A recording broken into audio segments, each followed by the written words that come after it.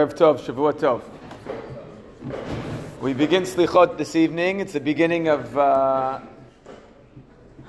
we're getting deeper into the Yamim Noraim, deeper into this period. Elul, Selichot, Shavua Shachal Bo, soon Rosh Hashanah, Yom Kippur. I want to start with two stories about two feelings, two experiences that we really struggle with. I'll put myself out there. I certainly struggle with these things. I imagine some of you do as well. And they relate directly to what we're going to try and strive to do this evening. First story is as follows. I remember when I was studying at Ritz, Yeshiva University a few years ago, I remember Rabbi Jonathan Sachs, Zichrono Livracha, came to give a speech. And he spoke about prayer. He spoke about tefillah in the modern Orthodox world. And he had this amazing image, which really, I remember very clearly. And he said, you could put into one small bottle the amount of tears that have been shed in modern Orthodox synagogues through tefillah. That was the point that he made. That was the image he wanted us to hold in our minds. He pointed out that tefillah is something that's very hard for us, heartfelt tefillah. Tefillah by definition is an avodah shebalev. It demands a higher level of kavanah than other mitzvot. And he said, this is something that we really struggle to do with our hearts, especially as modern Jews. And that's the first story I want to share. Tefillah b'kavanah, tefillah mikol halev. This is something we really struggle with. Second story is about a rabbi from almost 150 years ago, the Ben Ish Chai, Rav Yosef Chaim of Baghdad. And another rabbi came to him by the name of Rav Ezra Dangor, and he was very excited. He said, Rabbi, look, I have for you a machzor that I just edited. So Rav Yosef Chaim says, sure, I'd love to see it. He shows him a machzor. It's a machzor for Yom Kippur. He starts looking through. He says, wow, this is really beautiful. The font, the style, the explanation. This is an amazing machzor. And he gets to Mincha and Yom Kippur, and he's going through the tefillot. He's flipping through the pages, and he notices, wait a second, something's missing from here. He says, what's wrong, Rabbi? He says, something's missing. And he says, you know what's missing? What's missing is a whole paragraph with Ashamnu, Bagadnu. It's one of the piyutim in the machzor. He says, that's missing from the machzor. So Rav Ezra Danger says, it's not a mistake. I didn't make a mistake here. I took it out. So lo takala. He said, it's not a mistake. I took it out. Kedei lekatzer tatfilah. I did it in order to shorten the tefillah. I mean, come on. People's attention spans were already shortening 150 years ago in Baghdad, okay? So it's accelerated in our time. So the Ben Ish Chai responds, he says, Iyef shar Yom Kippur b'li Hashamnu. You can't have Yom Kippur without a little bit of guilt, without a healthy dosage of Ashamnu, of guilt. That's the second story. And this story, I think, really captures I think something that goes on in our discussions a lot about tefillah today, about the speed to which we try to get through tefillah. We want to create efficiency, as if we're running some machinery or some factory here, and we have to complete a product and sell it and produce it, and this is all part of the commercialization of Jewish life and synagogue life. But what this also captures is a feeling of guilt. Feeling of guilt. How do we deal with guilt and sin? Sin is one of those words that modern people don't like to use very much. We feel guilty about certain things, but not about others. We feel guilty when we don't follow the diet we're planning on following. We feel guilty when we missed. Oh my God, I missed my favorite. I missed my favorite show, and I missed the football game. We feel guilty about certain things. When it comes to other things, we don't necessarily feel guilty enough. And so these are two feelings, davening with all of our hearts, as well as really addressing sin and feeling bad about things. We struggle with both of these feelings. Now I want to share just a few ideas about this. And again, I'm including myself in this. Really, this is not an easy thing, but I think we can do this, and I want to share with you some ideas. Rav Kook in Ein Ayah, Sefer Ein Ayah, gives a comment on the following idea. There's a Gemara that says as follows. Amar Rabbi Chanina, kol ha'ma'arich b'tfilato, ein tfilato chozer drekam, minala mi Moshe Rabbeinu. And the Gemara continues, and it brings the following idea down. Kol ha'ma'arich b'tfilato u'ma'ayin ba, sov balidei ka'ev lev. If a person davens and then they start analyzing and examining their tefillah, it's going to cause them heartache.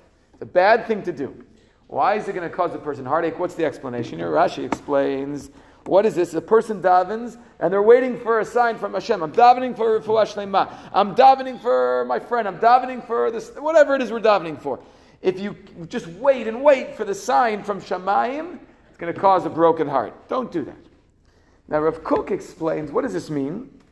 That kol ma'ayin ba, bali de ke'ev lev. Rav Kook says this is addressing two different faculties. We have our neshama, we have our soul, and we have our minds. We have our seicha. And Rav Kook says when we're davening, that's not the time to think.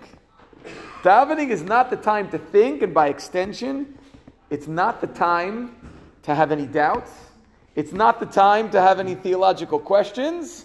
We're supposed to put all of our questions about Judaism aside and just daven with all of our hearts. And just imagine that we have an incredibly close relationship with HaKadosh Baruch Hu, because when we're davening in the moment of tefillah, that's not the time for us to activate our seicha. The seicha has to be activated at other points in time, but not when we're davening. And Rav Kook also points out, there's a famous idea that we Shema, when you look at the Torah, Shema, we just read it a few weeks ago in the Torah, the ayin and the dalet of Shema Yisrael Hashem Elokeinu Hashem Echad, the ayin and the dalet are enlarged. And what do they spell? They spell aid, testimony. Why is the ayin on Shema enlarged? Why the ayin? In order that we not think it says something else. It's Shema, listen, as opposed to Shin Mem Aleph, which would mean Shema. Perhaps, that would be a problem. Perhaps means that we're bringing some doubt into our Avodat Hashem in the middle of davening. And while we're davening and while we're experiencing standing before HaKadosh Baruch Hu is not the time to activate our seichel. We have to put all of our doubts aside. And we have doubts, we have questions, we have moments of, what is this really about? Slichot, and this and that. We have to put all of that aside and just imagine for a second that we have the closest relationship with HaKadosh Baruch Hu in the world, and that we are a ben bayit in his home, and the relationship is so close and so intense, and we're just speaking to Avinu Shebashamayim. That's what we need to do during the tefillah. That's what we need to imagine. Put everything else aside. Turn off our brains and just activate our neshama. Now, this idea is something that's picked up by a number of Jewish thinkers. Rav Soloveitchik in famous eulogy that he gave, he says as follows. He asks, why Shmuel HaKatan? A famous rabbi in the Gemara. Why is he called Shmuel HaKatan? Shmuel the small one. He wasn't short. Why was he called HaKatan? Rav Soloveitchik explains as follows. That Shmuel HaKatan, even when he was old, even when he was elderly, even when he was, he wasn't young anymore, lost his vigor, nonetheless, he still maintained a youthful spirit. He was still young at heart. Rav Soloveitchik says the only person who can really daven before Hashem is a young child, or a person who possesses the tamimut, the youthful spirit of a young child. Because we stand before Hashem as a young child, and we sort of we turn off our brains. And that's what we're supposed to be doing when we daven.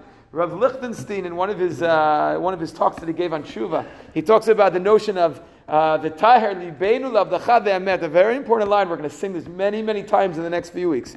V'taher libeinu le'avdecha be'emet. V'taher libeinu le'avdecha be'emet. What are we davening for? Purify our hearts, so we should daven. We should worship you with emet, with truth. What does that mean? Rav Lichtenstein explains emet in this context means with integrity, with wholesomeness.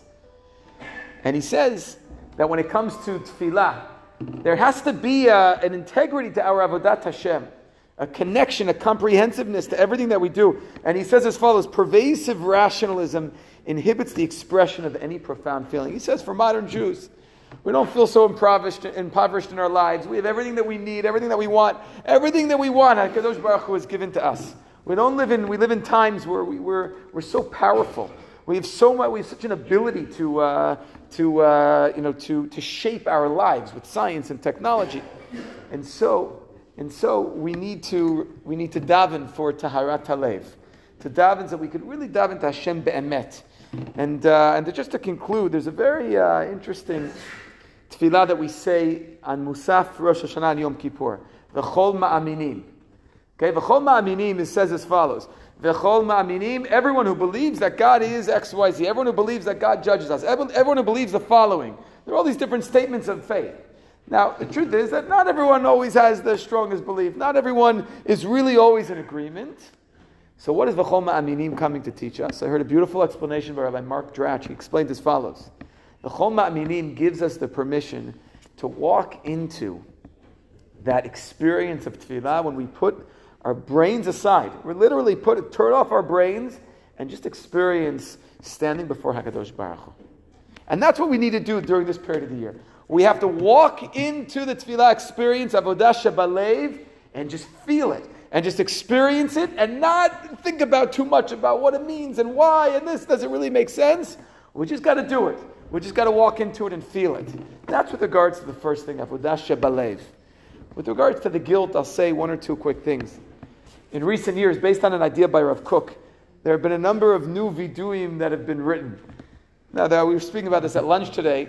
There's a whole vidui that was written by a rabbi who I know, and he wrote a vidui of all the positive things that he done. A vidui, I confess that I honored my parents this year. I confess that I showed up to minyan every day. I confess all these positive things. Instead of the very negative, Ashamnu, Baganu, Gazanu, Dibarni Dofi that we have in our own tefillot. And part of me really feels that this is powerful stuff. We do need to emphasize the positive. We need to emphasize our strengths, not just focus on the negative. There's no question that that's really, really good. On the other hand, there is something about it, and I'm relating to the story that I said about the Ben Ish Chai. There is something to actually feeling a little bit guilty. Actually like turning, looking in the mirror and saying, wait a second, what could I have done better? And, we live in a world of positive psychology. We're always emphasizing the positive. No one should feel too bad about themselves. But you know what? It's okay a little bit. It's okay to feel a little bit bad, to really lay on that guilt, and to look at ourselves in the mirror and say, I have a lot of work to do here. And that's the avodah. That's what we have to be doing right now. That was an opportunity to just start taking a cheshbon nefesh. Where were we last year? What did we accomplish? What did we not accomplish? What are the sins we're carrying with us through these times? What could we do better? What are our kachot? What is our potential? All of these things, we have to start thinking about these things. And if it leads to a feeling of guilt, guess what? That's okay. It's a good thing. Because there's no such thing as Yom Kippur, and there's no such thing as the Yamim Noraim and Yemei Selichot without a healthy dose of guilt. And we have to use that guilt to motivate us and to change and transform ourselves. And Be'ezrat Hashem, this Yamim Noraim, all of our tefillot should be answered. We should be able to stand before HaKadosh Baruch Hu like a ben standing before his father, and we should be able to plead with HaKadosh Baruch Hu and daven b'chol halev and fulfill avodat halev, which is what tefillah is about, and also use some of the ashamnu that we should be feeling at this time. Use that to motivate us to be better, to transform ourselves. And Be'ezrat Hashem, all of our tefillot should be answered, and we should be able to connect with HaKadosh Baruch Hu and our community. This Elul, this Yamim Noraim, and this Yemei Selichot.